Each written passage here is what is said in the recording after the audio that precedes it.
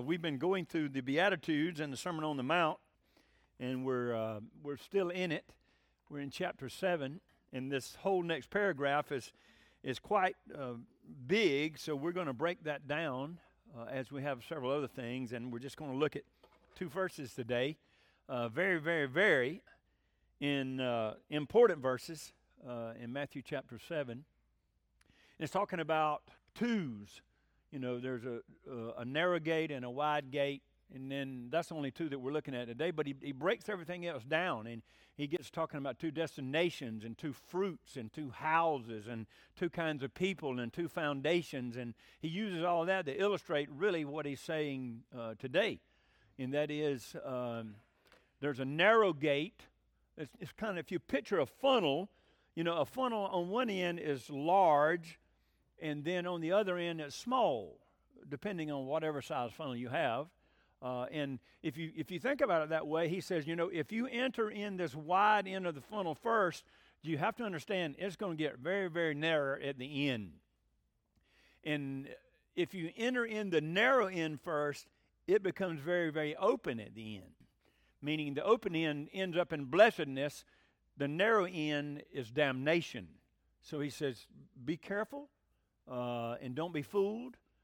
Because it's much easier to start in the wide one, but it ends in a place. And one thing I'll just go ahead and say right away, when he's talking about these gates, this gate that is broad, it doesn't have the term hell written over it. It has heaven written over it. And so the devil says, oh yeah, this wide gate, it leads to heaven. He doesn't start by saying, oh, no, this wide gate ends to hell. No, he says, he's going to tell you and try to show you that it leads to heaven. He said, but it doesn't. But it doesn't really say it that way. He said, but you got to be wise. So that's the verses. It says, enter you by the narrow gate. You know, I can't help but think about sometimes some of us have been around trailers and having to back them and by mirrors, and it would be like this. It would be like, you have a 6.5 foot gate and your trailer is 6 foot. So you only have 3 inches on each side. What does that mean? You have to pay attention or you're going to have a problem. Okay? Jesus is saying here, you must pay attention. Why? Because this gate that you really need to go through is very, very narrow. You know, a lot of people rush to the wide gate. You know, it's a lot easier to back something through a wide gate, isn't it? You know, on the farm, during peanut season especially, we would find ourselves in a particular place where we didn't have a tractor on site, and we had to back a trailer that had a pivoting front end. What do they call those? There's a name for them. What are they? Alan, do you remember? No, it's... you know, the axle turns in the front, and it turns very, very easy. So it's very, very difficult to back it with an automobile. It's hard enough with a tractor. I mean, you have to pay attention because it turns easy. But sometimes I'd find myself, and I learned the secret, how you do that. You can do it with a pickup, but you got to pay attention. You have to go very, very slow, but you can do it. Most people don't want to try to do it. Why? You can do it. You just have to pay attention. And that's what Jesus is saying. He said, listen, there's a lot of people in church who are not paying attention. They think they're going through the narrow gate, and they're not. They're going through the wide gate, and it's going to be very, very confining into a place called damnation in the end. So it's a very severe warning that he's issuing here in this part. But then again, he goes on and he'll say, there's two types of people. There's two houses. There's two foundations. So there's two trees. There's two fruit. He said there's always that. So he illustrates it and how it works. Enter in the narrow gate, for wide is the gate, and broad is the way that leadeth to destruction, and many going that way. We'd rather back through a wide gate, eh? Any of you backers? You ever back anything? You want a wide gate, right? You know what? I hate short tongues on trailers. You do not want a short tongue on a trailer. Why? Because it turns too quick. You want a long tongue. You have more time to work with it. Am I right, guys? Girls? Maybe some of you girls do it. Have to back something. For narrow is the gate, and straitened is the way that leadeth to life. But only few go there. You know, we already see after the first service we're not going to get done. But down in Luke chapter 13, some of the people asked Jesus, he said, how many people are going to heaven? You know what he says? Not many. What? Oh, yeah. You know, how many times in the Old Testament is God talking about that? And he says, what? Only a fraction. What is a fraction? Not much. Of his own chosen people, the Jews, will get to heaven. Why? Because they wouldn't trust Jesus as a Messiah. They went through that wide gate of externals, and they said, oh, my goodness, we're the children of Abraham. We're surely going to get in. And Jesus said, oh, no, you're not. He said, you've got to pay attention. And that's what this is about. He's been giving us his standards throughout the Sermon on the Mount. We started with chapter 5. My goodness, when was that? Months ago. And he's bringing us up to this. And he's talking about these things, and now he hones in, and he says, you got to make a decision. And this is what he's talking about. There's two ways. One of them is self-righteous, self-sufficient. That's what chapter 5 said. What? He says, unless your lifestyle, whenever he says your righteousness, it means your lifestyle. You know, how you act, where you go, what do you do, your lifestyle. He says, unless your lifestyle goes beyond that of the scribes and the Pharisees who were self-righteous, self-sufficient, who were hypocrites, unless your lifestyle goes far beyond theirs, you will not make it into heaven. That's what he says in chapter 5. And now he comes along and he says, that's what they are. They were external people. They said it really doesn't matter if we hate our neighbor as long as we give the offering. Right? And Jesus said, oh, no. And that's what he goes. He said, no, even if you hate somebody, you're just like a murderer. So he's moving it. He said, oh, no, your whole life. You know, any of us on a lot of days can talk a good game. But how does it live out in your life? That's the issue that he's talking about here. Your righteousness. How's it lived out in your life? You know, how's it showing up in that? He's showing what the kingdom is like and what people are like. And that's what he illustrates through these things for the next few weeks. He presents the choice of entering the kingdom or not. You got a choice, you know. The Lord focuses on the inevitable decision. You say, well, I'm not going to decide. I'm going to be one of those who said, you know, God's ordained it from heaven, and if I'm one, I'm not, I am. If I'm not, I'm not. Just by default. I can tell you what default is. You go to hell. You have to make a choice. You know, God has ordained that. He's done everything, as we're going to see, to bring us to that point. But we have a choice about everything, don't we? How many choices have you made today already? Well, I'm not getting up and going to the early service. That's one choice. I'm not getting up. Some people decide not to get up. Or they decide not to come, whatever they're doing. A lot of people, I don't know what they're doing today. They're laboring on Labor Day, right? They're not laboring on Labor Day. The crossroads where we must decide, you're going to decide. Well, I'm not going to decide. Oh, no, you've just decided. Your decision was not to decide, but you made a decision. You just chose the broad way by default. You just said, well, if I don't do anything, that's just the way it's going to be. Our lives are filled with those decisions every day. Will I drink coffee? I hate coffee. But Debbie says I need to drink a cup so I'll keep from going senile. Literally, they think that helps. I don't know. But I hate coffee. But I make a decision. Am I going to do this or not? You know, every day I make a decision. When I wake up at 3:30, am I going to get up now or am I going to wait a little while? Now, I had some bad dreams last night, this morning about 2 o'clock. I watched too much politics yesterday. That's what Debbie said. I told you not to do that. Well, I was about to be in prison myself. And I woke up, thank the Lord. Don't you hate that? You're in that dream and you said, my goodness, this is real. And then all of a sudden, oh my goodness, I'm dreaming. I didn't do anything wrong, but I was with somebody. That's the story of my life. I mean, literally. And it said, uh-oh. We told you to take the car. This is what the dream was about. We told you to take the tag off the car so they couldn't identify us. I didn't do it. Thank the Lord I woke up. We make decisions. But, we're not going to decide this one. We're going to let God decide. Then you've just decided. You're going to be damned. You're going to spend eternity in a condemnation. That's what it says. And there's a lot of people in church playing games and say, oh, well, I've been baptized and I'm on church membership roll, so I'm in. Not necessarily. And that's why Jesus gets real, real strict about it. He said, oh, no. You got to decide. In perfect harmony with God's sovereignty, meaning, does God know? Absolutely. Everything. Yesterday, 10 million years ago, today, 100 million years from now. He knows everything. That's what sovereignty is.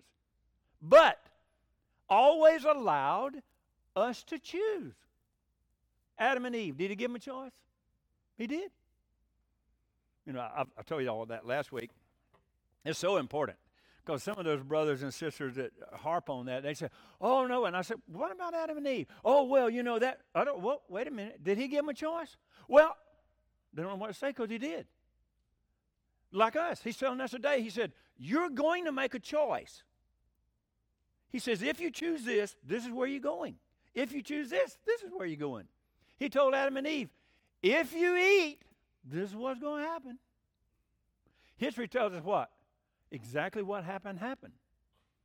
That's why we're fighting red ants, fire ants. That's why we're fighting Johnson grass. That's why we're fighting pigweeds. And y'all know what a pigweed is? They become immune to Roundup. It won't kill them anymore.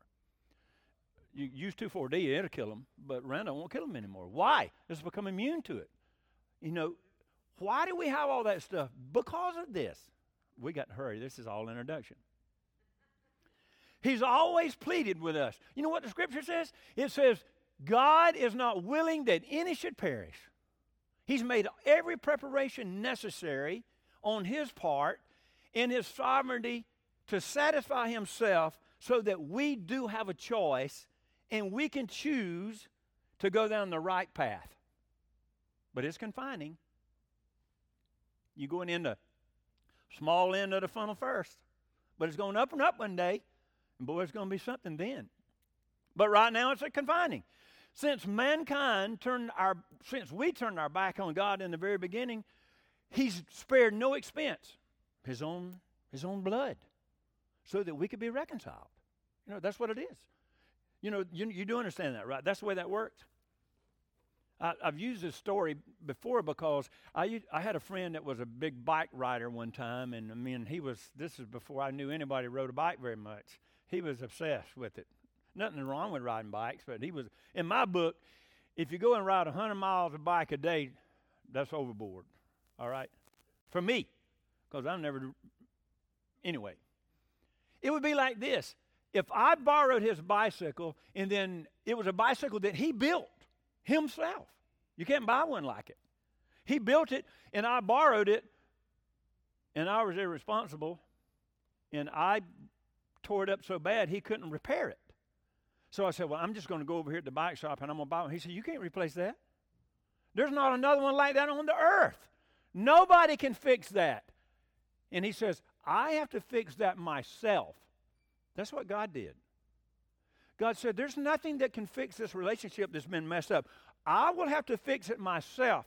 I have to satisfy myself if mankind is ever going to be reconciled to me. That's what salvation is. You can't fix it with baptism or church membership or whatever. Should you do those things? Absolutely.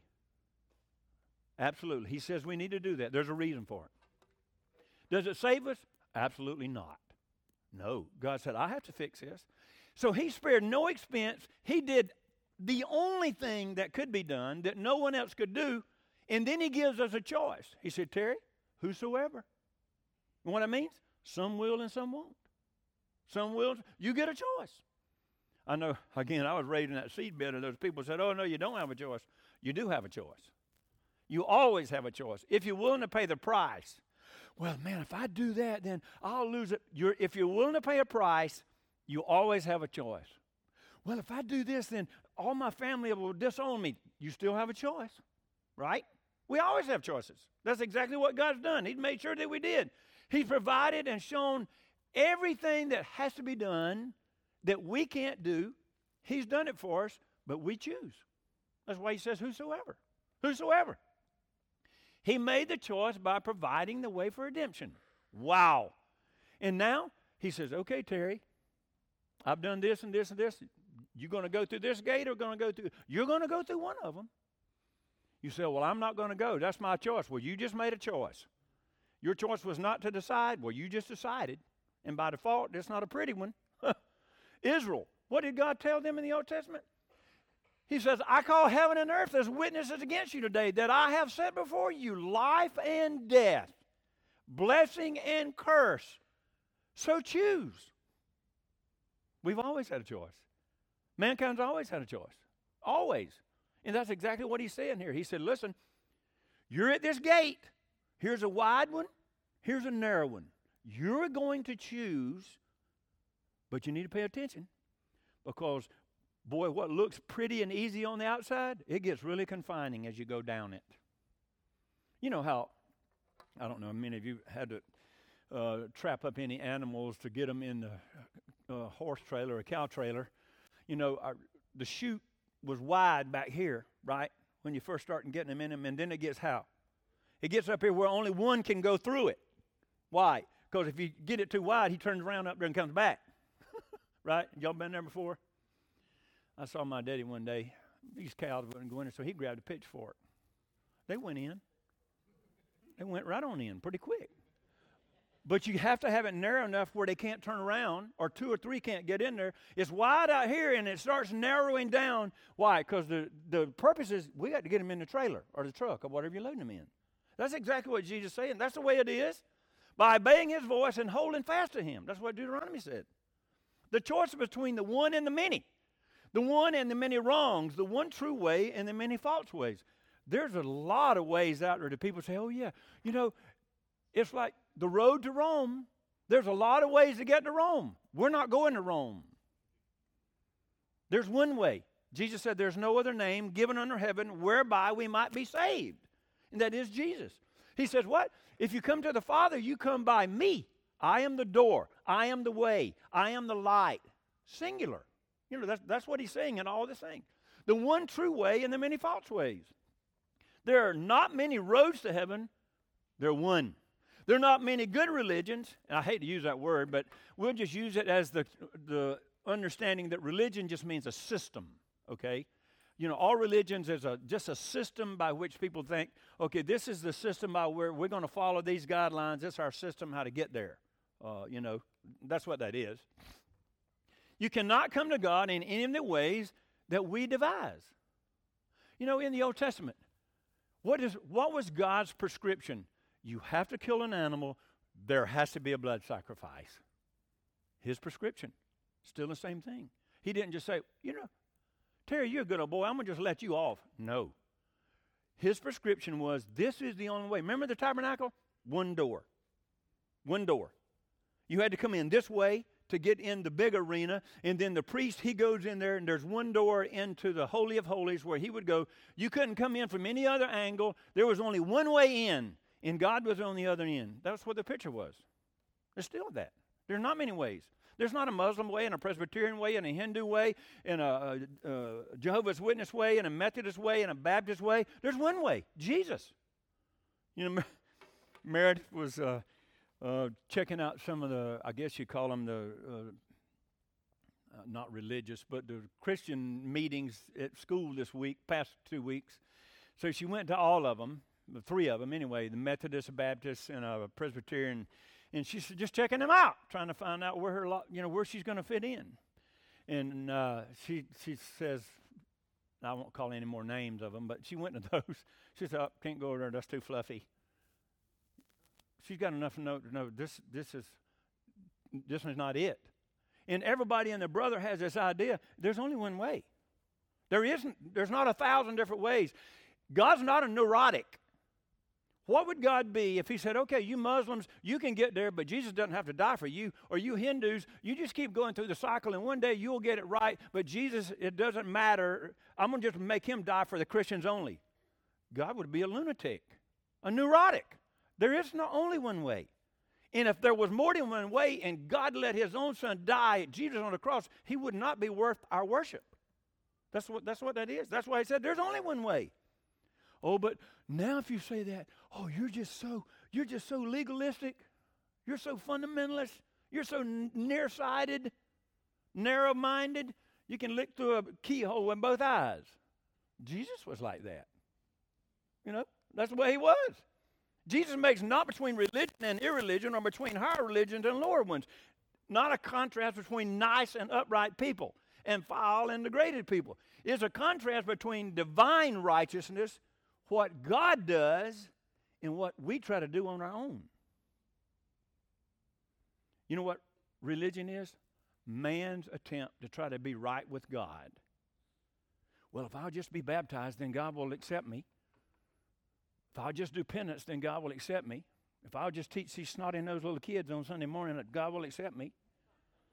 If I'll just give some money, God will accept me. No, that's never in there. You know, Jesus dealt with that with the Pharisees. We've already seen quite a bit of that. It's a contrast between divine revelation and human religion, between divine truth and human falsehood. It is amazing how far we can get from what God's Word says when a bunch gets together and says, well, I think it means this, and I'm thinking it means this. Well, what does it say? It's really not that complicated. Most of the time it says, thou shalt not lie. That's pretty simple, right? Well, you know, it says, in this circumstance, it's all right. No, it doesn't. It says, thou shalt not lie. Well, you know, if I'm about to be killed, it's all right if I lie. It says, thou shalt not lie. Right? He doesn't qualify it. Most of those times, it's really not that complicated. Between trusting in God and trusting in moi.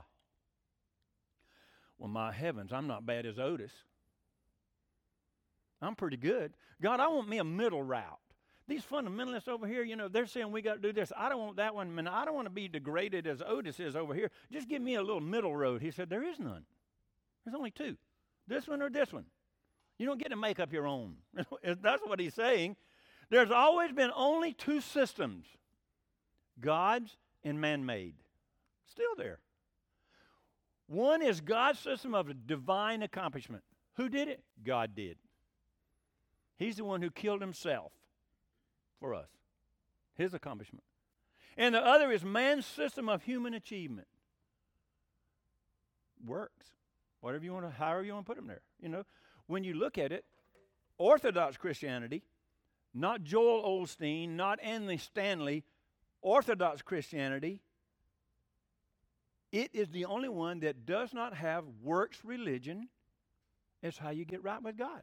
It's all based on the blood of Jesus on the cross, and we're coming under that blood by faith. So our sin is covered and taken away because of his blood. That's it. Outside of Orthodox Christianity, and qualify that, there's a lot of things in the name that say they're Christianity, but they are not. Orthodox Christianity is the way the New Testament church was, what they believed in. One is a religion of God's grace. Isn't that something? Why do you think you should be saved? Well, I'm one of God's finest. So that's why you get there? Remember who you're comparing yourself to? Jesus? Or some backslidden deacon somewhere? Right? It's amazing how I read where a summer vacationer was in Maine, and they were trying to get back off of Southport Island, and they stopped and asked one of the local guys. They said, well, you know, how do we get back over there to Booth Bay Harbor? And the regular said, well, now you got to go back down to this road, and they'll take you to the bridge, and that's how you get back. And they looked at him and said, we didn't cross no bridge. He said, you didn't cross the bridge to get over here on the island? No. He said, well, then you're not on the island, and you don't need anything. You don't have anything to worry about. It's all messed up. That's kind of where we are. You know, you got the Oprah Winfreys and all the other quacks out there who say, oh, this is what God's ideal is. There's 1,000 different ideas out there floating around. Jesus said there's only two ways. You're either for me or you're against me, right? That's what he says, right? It's really not complicated. The Scripture's pretty clear on what that means. You know, that's exactly what he's saying. One is religion of faith, the other religion of the flesh. I'm going to trust Jesus. Well, you know, I really got to do this myself because I'm a pretty good old boy anyway, right? Hello. I'm not bad as Otis. We always look down on somebody who's having a hard time. The other religion of hypocrisy and the external. That's where the Pharisees were. What did they tell Jesus when Jesus was confronting them? We're the children of Abraham. Who do you think you are? He said, oh, no. God can raise up from stones over there the children of Abraham. It has to do with faith. It don't have a thing to do with your bloodline. You know, remember, Jesus got in a lot of trouble with that kind of stuff. There are thousands of religious forms on this earth. How do you get that? Well, you got to push a butterbean down Hauser Mills Road with your nose, and then you'll be in. You know, you got to be a member of Harmony. You got to be baptized in the Whitaker pool. You know, that's where we do baptism sometime. And that's what they say. Oh, well, you got to be in this group or you don't make it. That's externals. That has nothing to do with your faith. Should you be baptized? Yes, if you're a believer. If you're not a believer, why would you? You know, we baptize, unfortunately, how many people have we baptized in the centuries who are not believers? You know, we got it from Constantine, right? He did more harm to Christianity than, I don't know if anybody else singular who was supposed to be a Christian did. You remember what happened to that, right? You know your history? You remember how much they baptized a lot of the people? They pulled them up by the river, pulled the willow trees over in the water and roped them and then turned them loose, and everybody was baptized. So all these lost people go into the church and wonder why we have a mess. Go back, look in history. That's what happened. Because he saw a vision. Was he saved? I don't know about that. But the church sure suffered from those kind of things. Why? We're going through a narrow gate and no one's paying attention. You got to pay attention if you're going to get a 6-foot trailer through a 6.5-foot gate. Any boys back boat trailers through things like that? Alan and I went and picked up a 3-wheel piece of machinery one time. An old sprayer, an old highboy sprayer. It was a good night. What you call it? What was the brand? It's an old blue. What was it called? You know, the front wheel pulled. They were back in the days when we had tobacco. And they had 2 smaller back tires and one in the middle. And when we got there to pick it up, the back tires were so wide that only about 3 inches of our tire of our machine was on each side on the trailer. Did you get that picture? 3 inches on the trailer. So the guy we bought it from, he said, I ain't driving it up there. Why? Oh, I don't want to do that. Why? Because you got to pay attention. If it fall off, somebody could get hurt. I drove it up on there, unfortunately. I don't know what it is. I'm old enough. I should be afraid of that stuff, right? You know, you're supposed to have that fear thing when you're young that you're not afraid of anything. But as you get older, it comes out in your brain. It's proven that, you know, that's why you're more afraid. You have more common sense then, too. But there's something up there that does that. Why? You just have to be careful. There's a lot of people that usher in this wide gate because it's so appealing. They're not paying attention, but what happens is it's going to funnel down to a damnation one day. And Jesus said, you better be careful. You better be careful. Oh, it looks easy. It does look easy on the outside.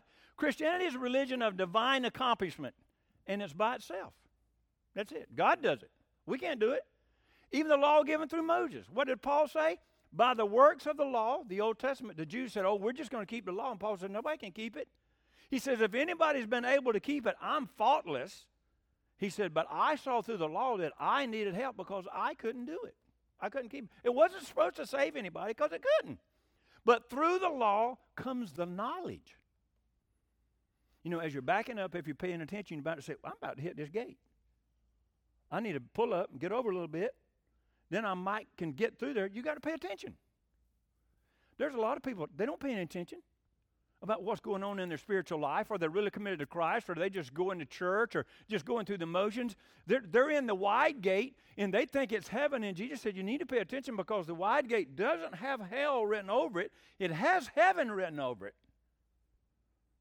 But it's not. It's very deceiving. The law came to show us. Okay, we're already out of time. The necessity of choosing whether to follow God or not, and the facts that choices are 2 and only 2. You're for me or against me. No middle ground. You know, you can't be a chicken on a fence wire. You ever seen one of those? Or a clothesline? You know, our old clotheslines, they had a big swoop in them. He said, what's he talking about? What's a clothesline? It was the day when nobody had dryers, and we hung our clothes outside on a clothesline, and it usually wasn't very tight, so it would swoop down in the middle. Have you ever seen a chicken try to get on one of those? It's not tight enough. He can't. He's just like that. That's why Jesus said, there's no middle ground. There's no middle ground. Look at your life. There's a lot of people talks a big game, but what they say has nothing to do in correlation to the way they live. Meredith has seen some of that at school. These girls who say, oh, yeah, we're Christians. And she says, and you're listening to that? And you're wearing that? Now, she's not confronting them, but she's just paying attention and looking at it. And she says, and your favorite show is the Kardashians? Hello? You know what that is? I never watched it, but I know what it is. It's about as ungodly a trash as you can look at. So if you sit here and watch it, shame on you. Because it does nothing to help you, right? And she's seeing the girl, oh yeah, they got these verses, and she's seeing them doing this. She says, that doesn't seem to go together. There's a lot of people, and all of us at some point in time, talk a big game, but does our life go with it? That's what Jesus wants to know. Is our life backing that thing up or not? There are two gates, two narrow and wide, two ways, the narrow and the broad, two destinations, and life and death, two groups, the few and the many, two kinds of trees, the good and the bad, two kinds of fruit, the good and the bad. We'll see all those in the next few weeks. Two kinds of people, the one who profess faith in Christ and sincere, and the false ones. We're going to talk about the false prophets. That's why we had to break these things down, because that's a whole other world in itself. So we couldn't take all that in one thing. We wouldn't even get finished with this one. We surely couldn't do that one. They didn't sped that clock up again. What is going on? We just started. Pay attention. The devil would love for you to think that broad gate that you're trying to live in, allowing the world to tell you what to do, where to think, where to go, it does not lead to heaven. It leads to damnation. Jesus said, hey, you better look at it. It's going to be narrow. That's a good thing. Right now, you're trying to live for Jesus, and you say, man, this is confining, and there's joy in the Lord. But remember, one day, it's going to open up so big that you can't even conceive. Right now, it is confining. It is. Jesus expects it. He said, you're not going to be like the world, so it is going to be hard. And you're not going to be like the world, so you are going to be persecuted. But when you see yourself never being persecuted, it might be a good test to say, am I really living any different? Because what did they say? Those who live godly in Christ Jesus, what? Will suffer persecution. Why? The same reason they're persecuting Trump. Because he's not like them. Is he the best guy in the world? No. But the reason they hate him is he's not like them. The reason the world hates us is if we're truly living for Christ, we're not like them. He said there's two ways, narrow, wide. You're going to choose one of them. Just be smart. Make sure you understand. Pay attention, because you're choosing one of them, even by default. Let's pray. Lord, thank you that you love us, that you've provided everything necessary for us to not only have the right relationship with you, but have the ability to get through this world and be with you in eternity. Father, help all of us in here analyze where we are. Help us pay attention. Help us not be fooled.